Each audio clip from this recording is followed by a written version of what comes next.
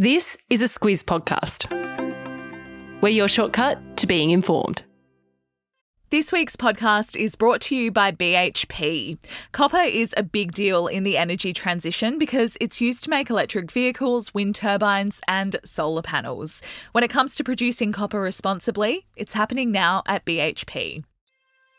Good morning, I'm Alice Dempster. And I'm Siobhan Moran-McFarlane. It's Wednesday the 21st of February. In your Squiz today, the Australian Navy gets an overhaul, Assange misses his court date, some high-profile resignations, and finding your soulmate. This is your Squiz today. Defence Minister Richard Marles says Australia's Navy will undergo a massive $11 billion overhaul, Siobhan. It'll involve adding 11 combat-ready warships to what's called the Enhanced Lethality Surface Combatant Fleet, which I'm sure you can appreciate is a mouthful. And the new additions will take us to a total of 26 ships in that fleet. Yes, it sounds like something from a movie, doesn't it? It's very serious. And that includes 9 Tier 1 frigates and destroyers and 11 smaller general-purpose ships. Now, we'll also be getting 6 new optionally crewed surface vessels, which essentially means that they're drone boats which can be operated remotely. Now, it also brings the total spend on increasing our defence capabilities over the next decade to $54 billion, which Navy Chief Vice Admiral Mark Hammond says is a real shot in the arm and will allow them to be more prepared for any future trouble in the Indo-Pacific region. And that's a nice segue into why this is happening. As the Navy waits for the AUKUS nuclear-powered submarines, an independent review found that the existing fleet is the oldest we've ever operated, and it's not fit for purpose. Yeah, exactly right. And Marles says that means the updates are needed given the complexity of our strategic circumstances, which is just a nice way of saying that China could have ambitions in our backyard. The other thing is that the overhaul includes dropping the number of Hunter-class frigates on order from 9 down to 6, because Marles says the previous coalition government left a $20 billion funding hole.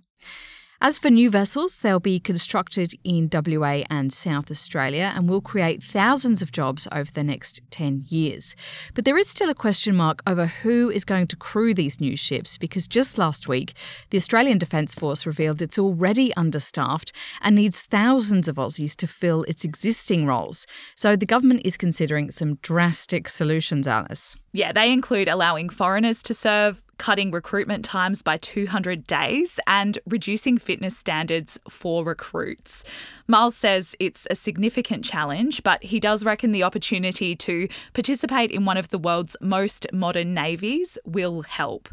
The Coalition Defence spokesman Andrew Hastie isn't convinced, though. He says the Albanese government has a major recruitment and retention crisis on its hands.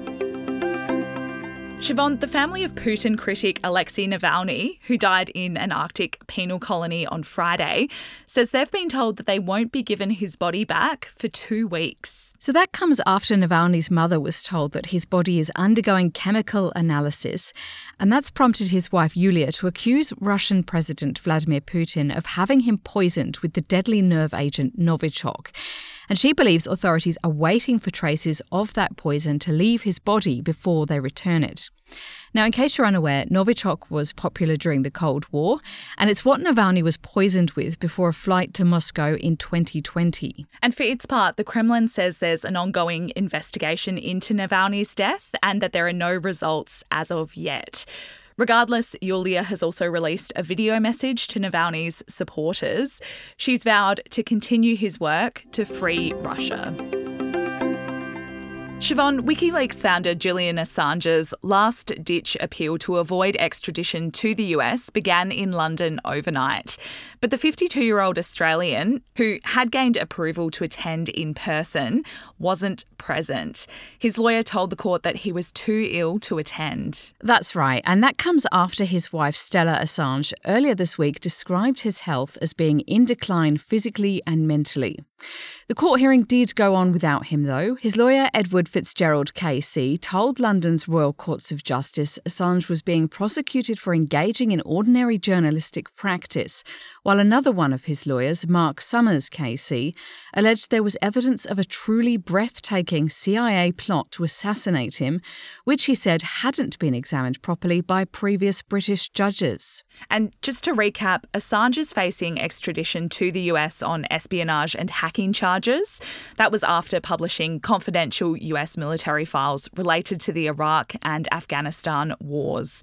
If he loses this appeal and is extradited to the US, he could face a prison sentence of 175 years. Reports say that it's unclear if he'll attend the second day of the appeal, which kicks off tonight, our time. There was a couple of high-profile resignations yesterday, Siobhan. The first is Queensland Police Commissioner Katarina Carroll. She'll finish up next Friday, a few months before her contract was due to end. Yeah, she's been the commissioner since July 2019, and recently she's been under increasing pressure over the state's growing youth crime rate. And that really came to a head when grandmother Vilene White was stabbed to death in front of her 6-year-old granddaughter outside a shopping centre earlier this month. But Carroll has also faced criticism from inside the force after standing down an officer who authorised colleagues to ram a stolen car. But regardless, she says the role has been the most incredible and rewarding journey. Virgin Australia is also searching for a new boss. Its CEO, Jane Herdlicker, said she's leaving after 4 years of heavy lifting. She came on board in 2020 after the airline entered administration, and it's since returned to profitability in 2023 for the first time in 11 years. Herdlicker says she's passing the baton on ahead of Virgin's speculated listing on the stock exchange. Siobhan, I know you're passionate about good footwear. Oh, yes. And if Squizzers feel the same, some experts are stepping in with some good tips for spotting great shoes. Right. Now, given the explosion of fast fashion and thousands of options in shops and online, it's really not easy to know what's actually good for your feet. So this advice is really timely. They say starting with the material is a good way to go. Soft leather is a quick way to identify quality kicks, as it will last forever when cared for properly. But they say be wary of plastic masquerading as vegan leather or synthetic, because it's more likely to break or damage easily, and the shoes made out of that are very disposable. And if you're not into strutting around in heels, a thick, stitched-on rubber sole is another sure sign of sturdiness, Alice. The other thing they say is that it's important to avoid cheap hardware like flimsy buckles. And all of that advice leads me to believe that it sounds like Doc Martens and sneakers are the way to go. Look, no comment on that, but as a friend once said to me, never wear shoes that you can put in a dishwasher, which is solid life advice. Very solid. Quiz the day, Siobhan. We're expecting more company results out today. Yep, Rio Tinto, Stockland, Santos and Woolworths. And there's likely to be a few headlines about that last one, given the focus on supermarkets at the moment, so I'll be keeping a firm eye on all of those. And that's us done. Thank you for listening. We'll be back with you tomorrow.